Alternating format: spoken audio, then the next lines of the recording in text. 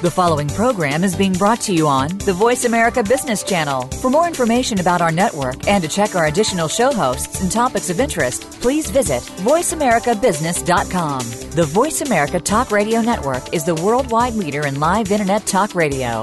Visit voiceamerica.com. The views and ideas expressed on the following program are strictly those of the host or guests and do not necessarily reflect the views and ideas held by the Voice America Talk Radio Network, its staff, and management.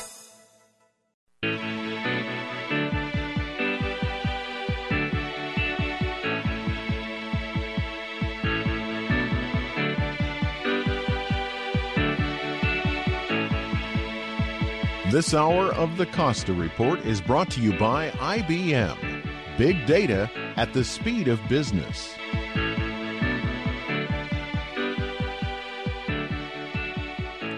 Welcome to the Costa Report. I'm Rebecca Costa, and thank you for joining me for another 2 hours of Straight Talk Radio. I want to take a moment to welcome members of our armed forces who are joining us over the Internet, as well as new listeners in Florida, Colorado, and the Portland and Chicago areas. Thank you for being with us. My guest today is one of the most recognized astrophysicists in the world, Dr. Mario Livio. And today we're taking a break from the 24/7 news coverage about the debt ceiling, health care, and partisan shenanigans in Washington. And we're going to really stand back and look at this self-important creature stuck on a small blue planet floating in space. And, well, we're going to try to get some perspective on why progress is an awkward and clumsy process, even for geniuses. But before Dr. Livio joins us, as is my custom each week, let me give you a little background on how he came to be one of the most honored astrophysicists of our time. Mario Livio was born in Romania. His parents were forced to flee the country for political reasons, leaving Livio in the care of his grandparents. At age 5, Livio, his grandparents, and parents were reunited and settled in Israel. Livio earned his undergraduate degree in physics and mathematics from Hebrew University and graduate degrees in particle physics from the Weizmann Institute and astrophysics from Tel Aviv University. He taught at the Institute of Technology through 1991 and soon afterwards joined the Space Telescope Science Institute, which operates the Hubble telescope. He's known for his work on supernova explosions and the expansion of the universe, among other unexplained mysteries. I also want to add that Livio served as a paramedic in the Israeli Defense Forces during the Six-Day War, the Yom Kippur War, the war in Lebanon, and in addition to authoring hundreds of scientific papers, he's the author of best-selling books, including The Golden Ratio, The Story of Pi, the world's most astonishing number, which traces the use of the number pi in art, music, architecture, and the stock market, a discovery that author Dan Brown explored in The Da Vinci Code. Livio's also the author of The Accelerating Universe, The Equation That Couldn't Be Solved, and Is God a Mathematician?, and is the recipient of more distinguished book and science awards than we have time to go into today. Livio's most recent book is called Brilliant Blunders, and it explores the near misses, mistakes, and about turns the most brilliant scientific minds in history have made, and why the road to great discoveries is never a straight line. It's my pleasure to welcome to the Costa Report one of our living legends in science, Dr. Mario Livio. Thank you for joining us, Doctor. Thank you very much for having me. In just a moment, we're going to be talking about your book, Brilliant Blunders. But before we do, every day you're dealing with this really big picture, which is the origins and expansion and makeup of the universe. And yet 24/7, all you see on the news is our obsession with the foibles of man. So I wanted to open today's program by trying to get a better perspective on our place in the universe. How do you balance, let's say, your role as a paramedic in a war or watching politicians duke it out over national health care against your awareness that we're just this one small little creature floundering around on a spinning ball in space? Yes, you're right. I mean, we are on a very tiny planet around a very ordinary star in a very ordinary galaxy, of which there are some 200 billion like that, in our observable universe alone. So that puts things a little bit in perspective. Also, the stuff we're made of, we call this ordinary matter, we call baryonic matter, is only about 4.5% of the energy budget of the universe. So it's true that from a purely physical perspective, we are really just but a speck. At the same time, when we talk about the universe, we're really talking about what humans discovered about the universe. And in that sense, the human brain and the human knowledge is at the center of many things. And this is where, human life with all its struggles and things also come, into the picture. But you will admit, we seem to lack a proper perspective on what the human organism is and how it operates. I mean, as a sociobiologist by training, I'm always surprised at how little we know about the long haul of human history and the role that plays in our troubles today. And you must see our troubles from a very different perspective. On one hand, yes, and on the other, of course, I'm troubled like, everybody else. If the government is shut down, then I'm troubled by that. And in fact, even, the Hubble Space Telescope that we run is troubled by that in the sense that, if the government was shut down for a much longer period of time, and at some point, NASA would not be transferring the funds needed to run the Hubble Space Telescope and so on. So it's hard to stay disconnected from, everyday life and all its problems. And yet when you are sitting at the telescope and you're looking at all of these galaxies, and then you're wondering if they're going to cut off funding for the telescope. I mean, that has got to be a bit of an existential experience. It is. And, it's like, you're going from one climax of thinking about, how the universe started and how it is evolving, and running into questions whether or not this or that national park is going to be open when you will try to visit it, things like that. So, yes, unfortunately, this is part of human life. So you have one foot in both worlds. You have the foot in the world of scientific curiosity and looking at the big picture, and then the other foot in the practical foibles of life. And somehow that works for you. Somehow that's navigating. So let me ask you this. If you had an opportunity, let's say, to go into North Korea, Iran, even our nation's capital, Washington, D.C., where everybody would love to have someone who's got a foot in both worlds, grab their shoulders and shake them up a bit. What would you say? How would you give them the perspective that you have? I obviously try to stay out of politics as much as I can. So I'm not You're sure a smart man. So I'm not sure I would want to actually do that. But my feelings about these things are not any different than from, non-scientists and so on. And in fact, one of the things I explore in the book, Brilliant Blunders, is how human, at the end, even the greatest geniuses are. They suffer from the same shortcomings as the rest of us. That's right. Well, fundamentally, we're all trapped in the exact same biological spacesuit, so to speak. That's right, and use the same type of hardware in way of our brain, and so on, and the software associated with it. That's right. And I must say that I find your work, your writing, your perspective to be so grounded, and that must come from your family. Your family must have been, very, very down to earth and had some very traditional values. Of course, at some level, and of course, without the support of my wife and family, I could not have been doing what I'm doing because, it takes long hours to write a book, and I do this in addition to my day job at the institute that runs the Hubble Space Telescope. So I absolutely need all that support. And your purpose for writing the book, I think, is to reach out to more than the physicist community.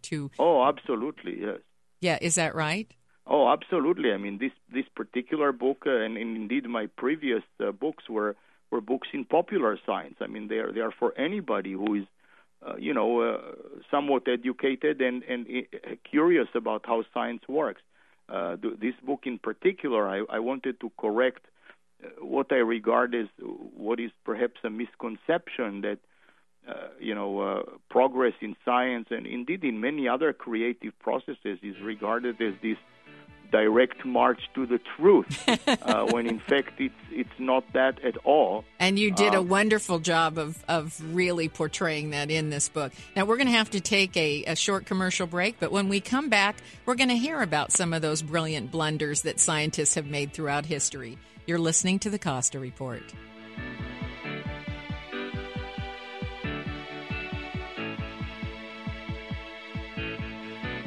Did you know that every day we create 2.5 quintillion bytes of data, and that 90% of the data in the world today has been created in the last 2 years alone?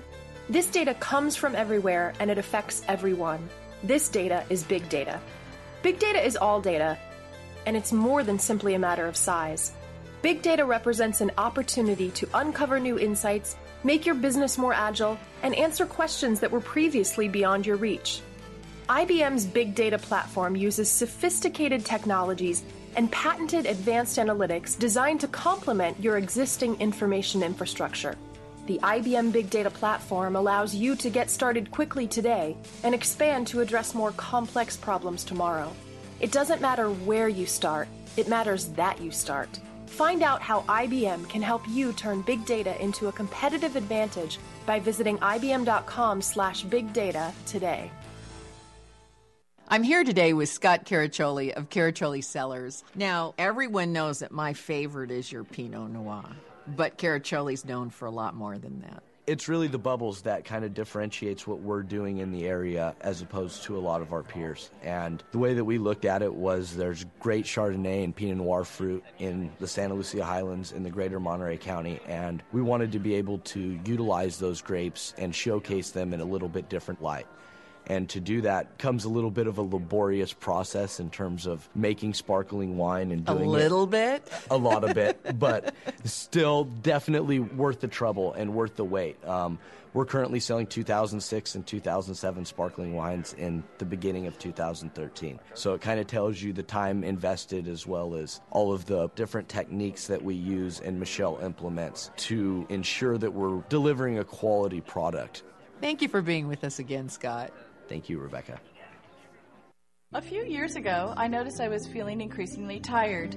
My fatigue was so intense that I got to the point sometimes when I got home from work, I couldn't even remember the drive. The excessive tiredness and forgetfulness, not to mention my snoring that constantly woke up my husband, prompted me to get a sleep test. The results showed that I have sleep apnea. Sleep apnea is a common disorder. In fact, 50 to 60% of those who snore have it. Many couples accept snoring as an inevitable part of nightly life, but sleep apnea is associated with serious health problems, such as the risk of high blood pressure, heart attack, stroke, and even heart failure. Treatments for sleep apnea range from simple lifestyle changes to breathing machines to surgery. Treating my sleep apnea has changed my life. Armed with information, you too could be on your way to a restful night's sleep and a healthier life. Learn more at wakeuptosleep.org or call 877-389-8868. There's just one place where students are students first, and athletics are played with purpose and perspective. There's just one place where a team is more than a group of individual agendas. It's a catalyst for demonstrating the potential of the collaborative spirit. There's just one place where players, coaches, and fans experience the exhilaration that happens when an entire community rallies behind the school team. That place is your local high school. High school sports offer more than the joy of competition. Studies show that student athletes are more likely to enjoy greater levels of achievement in other areas of their lives, including academics. In addition, high school sports help young people in California develop the discipline and confidence they need to be leaders in life, even as they unite communities like nothing else. High school sports, a winning part of a complete education. This message presented by the California Interscholastic Federation and the California State Athletic Directors Association. Got a comment or a question? Visit Rebecca Costa's comment page at RebeccaCosta.com. Welcome back to the Costa Report. I'm Rebecca Costa, and my guest today is acclaimed astrophysicist, humanitarian, and author, Dr. Mario Livio. And before the break, we were talking about the fact that even an astrophysicist who studies the vast reaches of outer space has to keep one foot in reality, such as worrying about a government shutdown that might cut funding for the Hubble telescope. So your new book, Brilliant Blunders, describes some of the setbacks and miscalculations that great geniuses in science have made. Let's take Darwin, for example.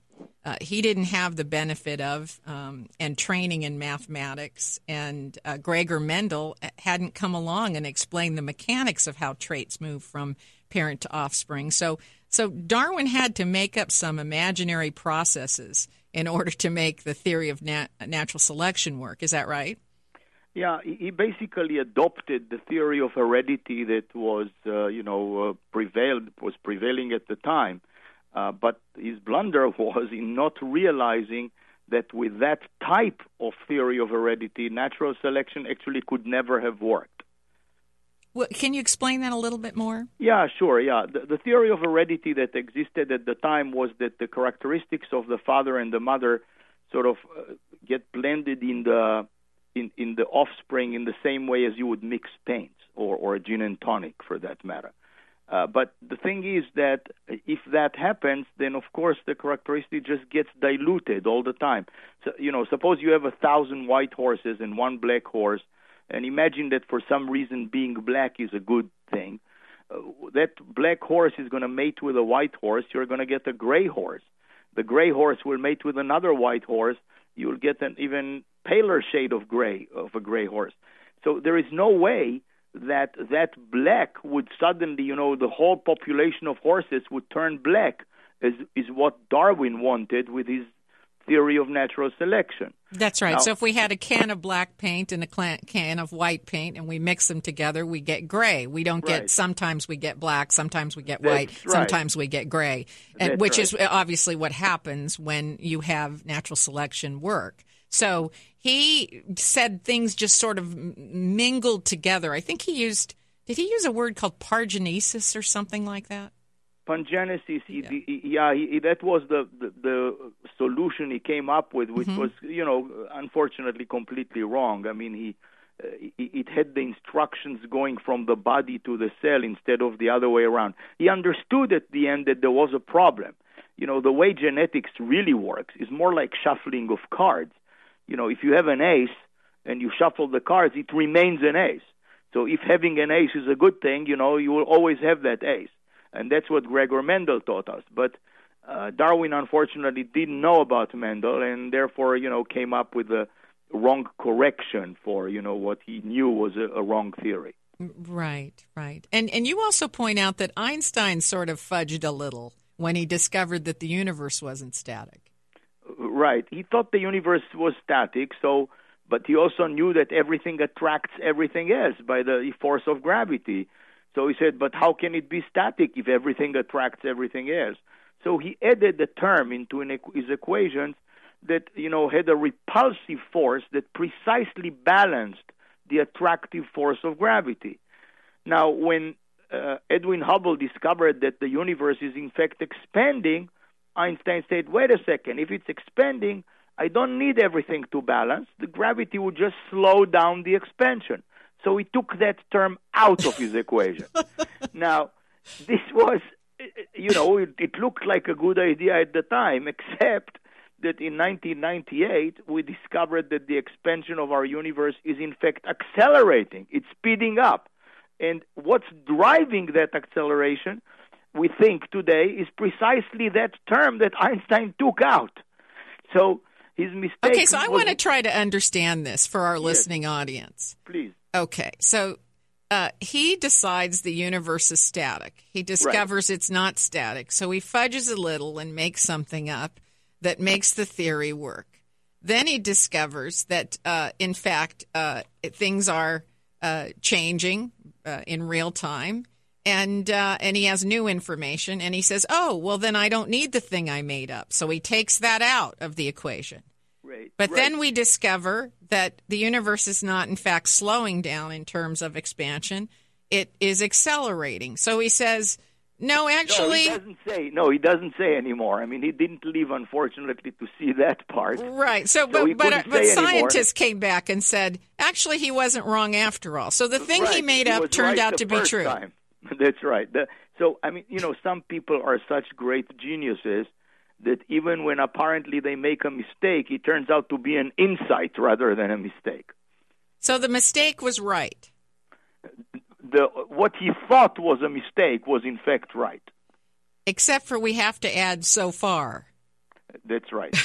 You're absolutely right. You're absolutely right. And that was the thing I wanted to add, by the way. At the end of each of these chapters, I wanted to say, and that's what we know so far. Did you sort of have that feeling as you were writing it? Yeah, and that's the story of science in general. I mean, this is exactly the greatness of science, that theories are only correct for as long as we don't find anything to falsify them. I mean, the great Karl Popper, one of the philosophers of science, said that we can never prove a theory right. We can only prove it wrong. Yes. So basically, theories hold true for as long as we didn't find anything that refutes them. So let's take another example, Hoyle's Big Bang Theory, which you write about. Yeah, well, this is a very, in some sense, it's ironic. You see, Fred Hoyle was a great astrophysicist, and he coined the term Big Bang for the beginning of the universe. But he actually objected to that particular model. He actually thought that the universe is in a steady state, that it never changes, which was a very elegant idea, only that it turns out to be wrong. But it's ironic that the person who objected to the idea of a Big Bang is the person who coined the term that we all use. So what did he mean when he said Big Bang Theory if he objected to the idea that there was an explosion that started everything moving? Well, he said, I have my theory, and you should contrast my theory with this other theory, which has in it this Big Bang, he said. So, he didn't treat seriously that other theory. He just used the term Big Bang. Mm-hmm. That term caught. Now, in Hoyle's case, has any information surfaced to make Hoyle right? No.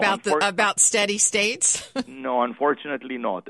With increasing information, it turned out that he was wrong. But unfortunately, at old age, he became very, very stubborn. And he refused to admit till his last day that he was actually wrong. At old age? Yeah, I think you're being kind. That's another trait that we kind of have. No, scientists are stubborn. No. We all, I think, tend to become a little bit more stubborn as we age. Well, I have heard that stubbornness and tenacity are cells that touch in the brain. Yeah. And that may very well be the case when it comes to scientific discovery. A little stubbornness, a little tenacity will go a long way in terms of facing the number of failures that you have to overcome in order to truly make a real discovery. We have to take another scheduled break, but we'll be right back to find out what we can learn from these great blenders. You're listening to the Costa Report.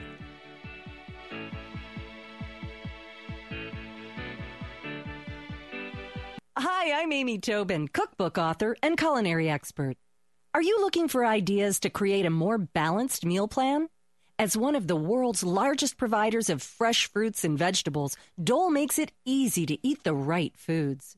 From a wide variety of salad blends and all-natural salad kits to fresh-cut vegetables and a rainbow of your favorite fresh fruit, Dole delivers good nutrition naturally. But Dole goes beyond just offering healthy fruits and vegetables. Dole has their own Nutrition Institute that gives you the knowledge and tools you need to make smart choices about your nutrition and health. Visit www.dole.com for more information about the Dole Nutrition Institute. Be sure to sign up for their e-newsletter to receive delicious recipes, tips, and articles to help you make your meals the best they can be. Visit www.dole.com for more. Hello, I'm Ben Vereen. You probably know me for my singing, acting, and dancing on Broadway, television, and the big screen, but what you may not know about me is that I'm one of the 26 million Americans living with diabetes. My doctor diagnosed me 4 years ago. But now, with my blood sugar levels under control, I've been blessed to continue to do what I love to do, perform, and not let this disease, type 2 diabetes, hold me back. In fact, I've taken a stand for my diabetes. And I'm asking those of you with diabetes and those who love them to take this stand with me. Talk to your doctor today and visit standfordiabetes.org to learn more. That's standfordiabetes.org. A public service of taking control of your diabetes made possible with support from Sanofi U.S. Remember, if you have diabetes, it doesn't have to hold you back. Victor Ray, this is Scorpion 23 traveling west on MSR Vernon. 4 Victors, 16 packs. Request MSR status. Over. Roger. Scorpion 23, all MSRs and AOR red past 24 hours. 3 IEDs on MSR Vernon. Victor X-ray, this is Scorpion 23. 1 Victor hit by IED at grid. Mike Bravo, 310-737. Taking small arms fire. Request QRF and medevac at this location. Over. In war, there will always be casualties. And for our wounded warriors, coming home can sometimes be a battle in itself. American troops who suffer traumatic injuries need the support of every American. Join us and send your message of support to our wounded warriors and their families at USO.org. The USO, until everyone comes home. He worked out early, practiced late, and studied well into the night. The next day, he did it all over again. She missed time hanging out and socializing with friends so she could make it on time to practices and games. He became a top student and a confident leader, even as he helped his team win back-to-back conference titles. She became a role model in her community, even as she led her team to an undefeated season.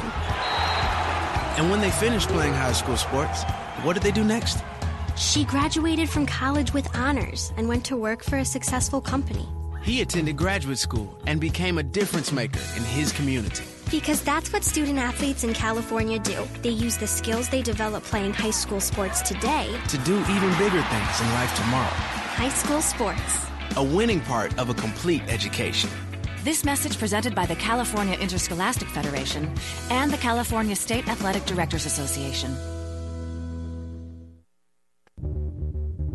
Grab your smartphone and follow us on Twitter. Twitter.com/Rebecca Costa.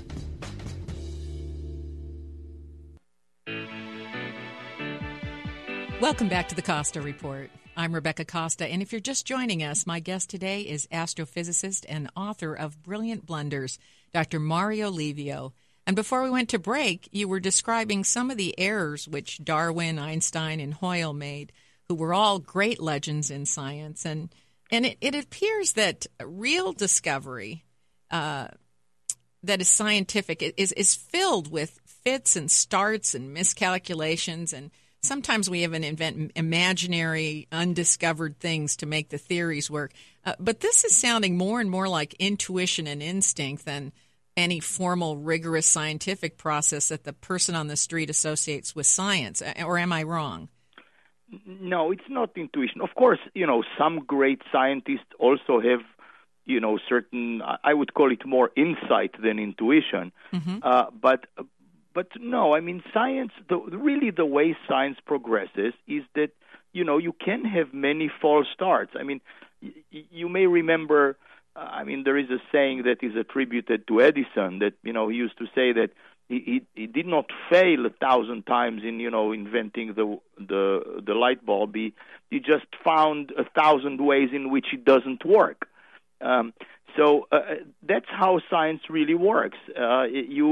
You have a certain theory, you have to test it. Sometimes it turns out to be wrong, and then you take another turn at it, and so on. The important thing, however, and that's one of the things I try to emphasize in the book, and this distinguishes what I call brilliant blunders from other types of blunders, is that I'm not advocating that you should be sloppy or careless. I mean, these were very, very clever and thoughtful people. They were just trying, to think outside the box. And when you think outside the box, when you think in unconventional ways, then yes, many times, you are going to make a blunder. And that's what happened with these particular scientists. But let me ask you, Dr. Mario, because I think that everyone is asking this question right now. How do you distinguish bad failure from good failure? How do you know if you have all these thousands or hundreds of failures that you're onto something? So, what makes a scientist know that he's onto something and to keep down that path? So, many times you don't know. First of all, you only know that something is a blunder or a failure after the fact. Of course, you don't know it ahead of the time or you wouldn't be doing it. So you don't know. I mean, many times you just have to try. You try a number of things and until something works. Now, please understand that a lot of progress in science takes place incrementally. I mean, people just take very, very small steps, and those careful steps usually do lead to, a certain progress all the time. Every now and then, however, when you want to get to a real discovery or a breakthrough, this is when you have to think, a little bit differently from the mainstream. And when you think a little bit differently from the mainstream, then sometimes it works and sometimes it doesn't. Look at all startup companies. A vast majority of them actually fail. But a few that don't, can lead to something amazing sometimes. So that's how it works. But those are very high failure rates. Even in a venture capital situation, they might invest in 100 companies and only expect 85 or 90 to be funded all the way through and succeed. I think 85 maybe fail out of the 100, no? That's right. 85 fail. Yeah, Did I say it the other way around? Yeah, right. Well, that is lack of sleep on my part. and only I am sleep deprived these days, and I think I got my numbers backwards. But, 85 or 90 are not going to make it. So that's such a small percentage. That's right. But if you want to get to some of those, real innovations, that's what you have to do. Like I said, I mean, you could take the more secure path, and then you're likely to make progress, but perhaps not to get to the big breakthrough. But let's contrast that against where society is going today. Yes. We are driven toward efficiency, and those Correct. models are not efficient. They're the opposite of efficiency. You're right. So there are many circumstances in which that kind of attitude is not the right attitude. I mean, there are many professions, processes, and so on, which should be done, just carefully, incrementally, where you are almost certain as to what the result is going to be, and so on. But if you take something like, let's say take medicine, for example, more than 50% of the new discoveries of new medications happen serendipitously. They were looking for something for blood pressure, and they find something that works for depression, and so on. And they realize that that's the situation, and you have to develop processes for particular types of professions which allow for this kind of serendipitous discoveries or for those outside-the-box thinking. And so you really do have to raise the threshold that you're willing to accept of failure. Correct. For some things, you have to raise that threshold, and that's exactly what has happened with startup companies and also with some of the big discoveries. But when you think about it, economics is driving so much of the world today.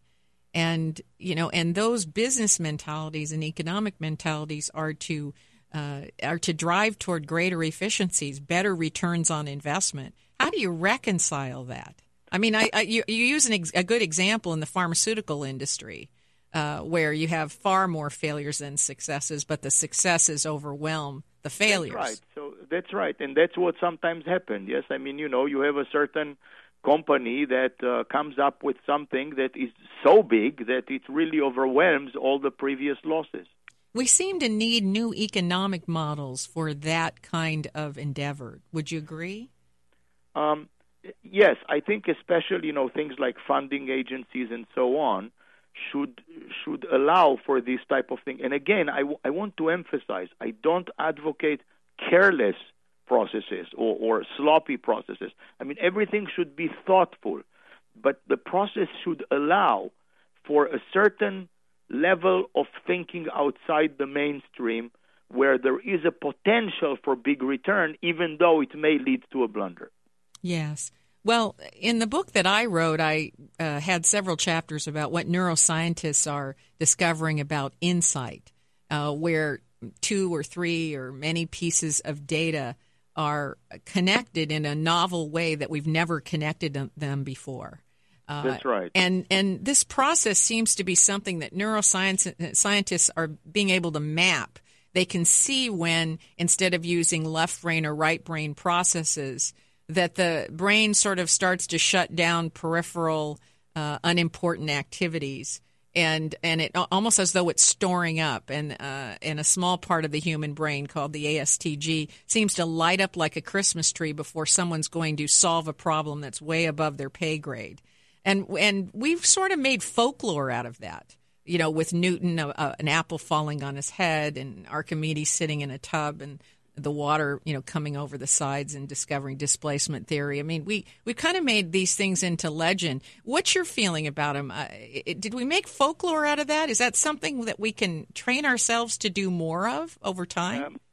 The folklore does not always, represent, of course, the actual true way in which things developed. I mean, Newton did not need for the apple to fall on his head to know that things fall down. I mean, of course, he knew that before the apple fell on his head. You think so? Yes.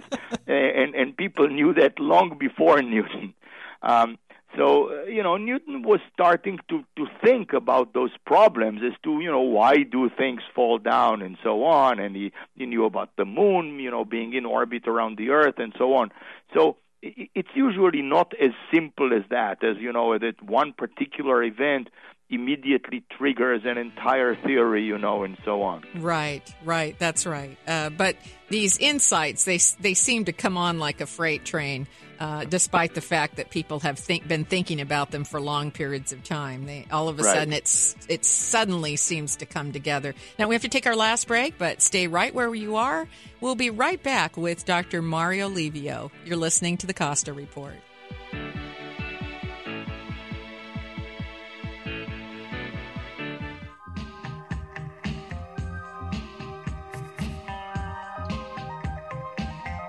You asked, and we listened. The new and improved paperback edition of The Watchman's Rattle is now available in bookstores everywhere, including airports across the country.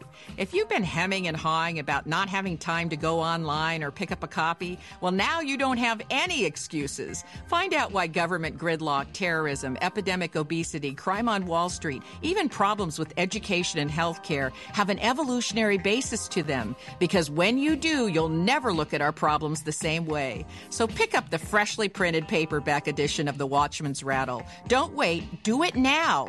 Give yourself a real reason to feel optimistic. That's The Watchman's Rattle, available everywhere you are.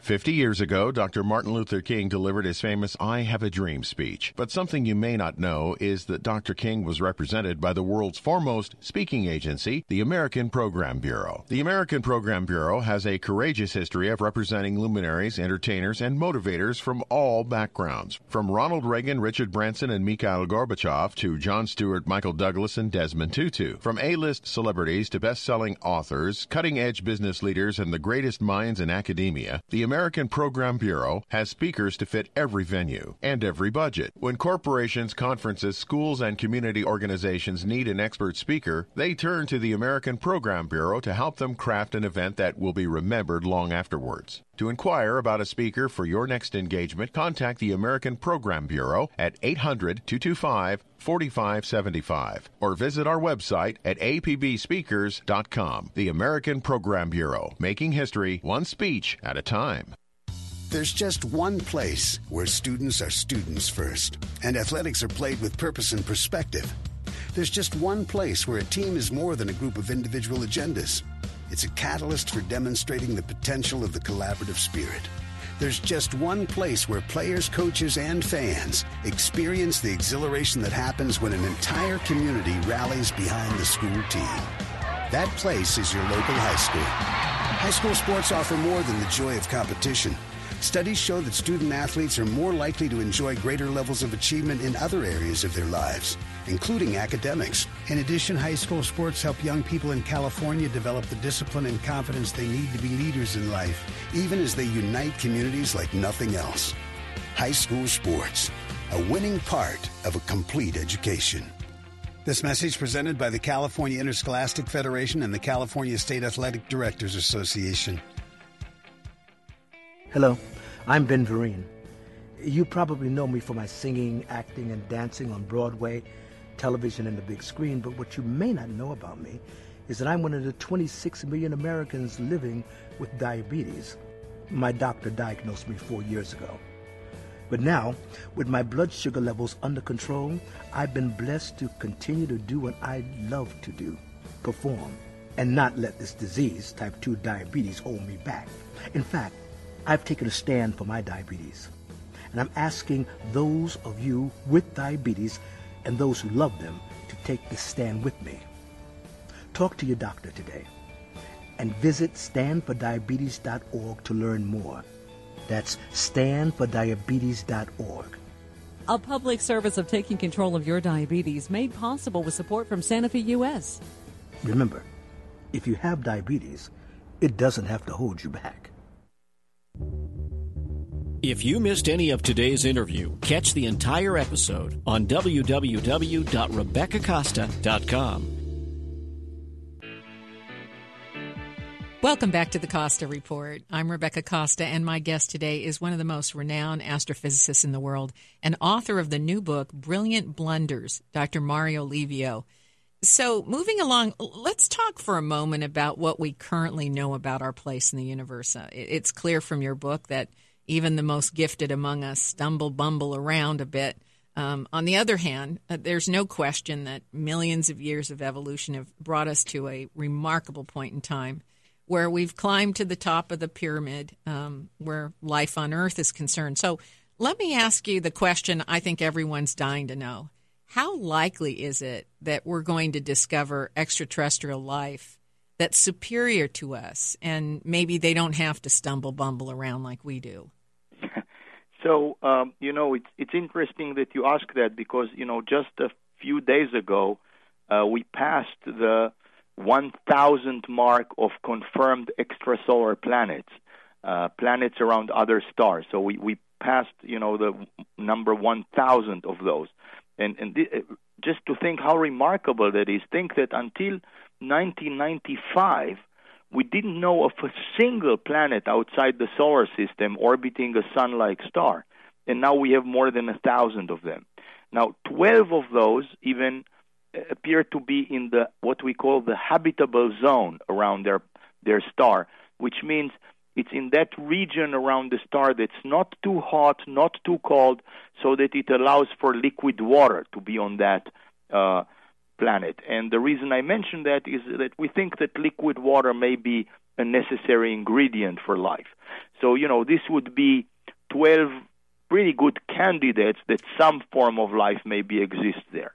Now, you asked a more complex question, which is, how likely is it that there are more intelligent life forms than us? So I would say the following. I have no doubt whatsoever that there are many places in the universe that have life on them. I mean, there are billions of planets in our own galaxy, the Milky Way. And as I said earlier, there are about 200 billion galaxies in our observable universe. So there is no question in my mind that there is life out there. Now, is some of that life likely to be ahead of us? Absolutely. And they could be ahead of us by 1 billion years. Now, how likely are we to find a civilization that's, more advanced than us by 1 billion years? probably not very likely, because we are like bacteria to them. If they want, we would never find them. So, to find that highly intelligent life form may be very, very difficult, even though I'm convinced that they exist. I think what you're saying is if those life forms exist, it would be like us trying to talk to a virus. That's right, exactly. And in the way that we don't talk to viruses, and we don't even study all of them. We study a few of them and so on. This extraordinarily advanced civilization may say, oh yeah, we know that those bacteria live down there, and so on, but we have no interest in them. Now, it's possible that we will get luckier, and, maybe the differences among some civilizations are no more than, a few thousand years or something, in which case, it would still be the case that one is much more advanced than the other, but maybe not to the extent that they cannot communicate. And in particular, we may be able to find some life forms that are less advanced than us, like what we're doing currently on Mars, trying to see if there is some, bacterial form of life, perhaps, there, and we may try to do that in other places in our own solar system. Well, it seems to me that if we don't want to be attacked and killed off, we better be good bacteria. We better mind our manners. You're right. Yes, because think about what we do to bad bacteria. Not only to bad bacteria. What did we do when we conquered new worlds? Right? Within our own Earth, we weren't particularly good, right? When you look at all those explorers that discovered new civilizations and so on, we weren't that great with them. So we have to kind of demonstrate that we are able to be, in our best behavior and very tolerant. I think it's a good point. On the other hand, if we don't even register as a concern, then these Hollywood movies where the aliens are going to come down and take care of business, not likely. I kind of like the idea we're under the radar. How about you? Yeah, it's possible, but I would still like in my lifetime to discover some life forms. Even a single-celled organism would be a great discovery. Yeah, it would be fantastic because it would show us, other conditions under which life is formed and so on. I think it would be amazing. So even if we will not discover during my lifetime another intelligent civilization, it would still be great if we find life at all. That's true, and I do think that perhaps we're close to that. How do you feel about that? We're getting closer. We're going to launch with some luck the James Webb Space Telescope in 2018, and that would actually be able to show us on which planets that it's likely for them to have liquid water on their surface, which we think is an absolutely necessary ingredient for life. And also will show us, the composition of the atmospheres of some of these planets. And if we discover on another planet that there is, for example, a high abundance of oxygen, ozone, and so on, those are pretty good biosignatures. Signatures for some form of life forms. Sure. They have attributes that point us in the direction of where to look. That's right. And that's important. Now, before we run out of time, where can listeners today get a copy of Brilliant Blunders, and how can they keep track of your blog and your work? Well, hopefully they can get a copy of the book in any bookstore or of course, in Amazon or at Amazon and so on. It should be in every bookstore. To keep track of my blogs, I run a blog that's called A Curious Mind, which they can read. If they just search under my name and A Curious Mind, they will find it. The Huffington Post also posts all my blogs, so they can read it there if they, Google my name and Huffington Post. So there are many places to read about the stuff I write. Well, that is our program for today. But before we say goodbye, I want to thank you for taking time to be with us today. Thank you, Dr. Livio. Thank you so much for having me. If your station is leaving us after this hour and you have a question or a comment to make about today's program, you can email me at RebeccaCosta.com or send me a note on Facebook, Twitter, LinkedIn. We're all over the internet, so drop me a line and let me know what you thought about our conversation with Dr. Livio. And if you missed the full interview with Livio or any of our other guests, you can download previous episodes of the Costa Report from our website, Apple iTunes, Podbean, and also our new YouTube channel, where you'll find new videos regularly posted. And in particular, take a look at my video picks for the week. They're designed to help us see how brilliant, fallible, and miraculous the human organism truly is.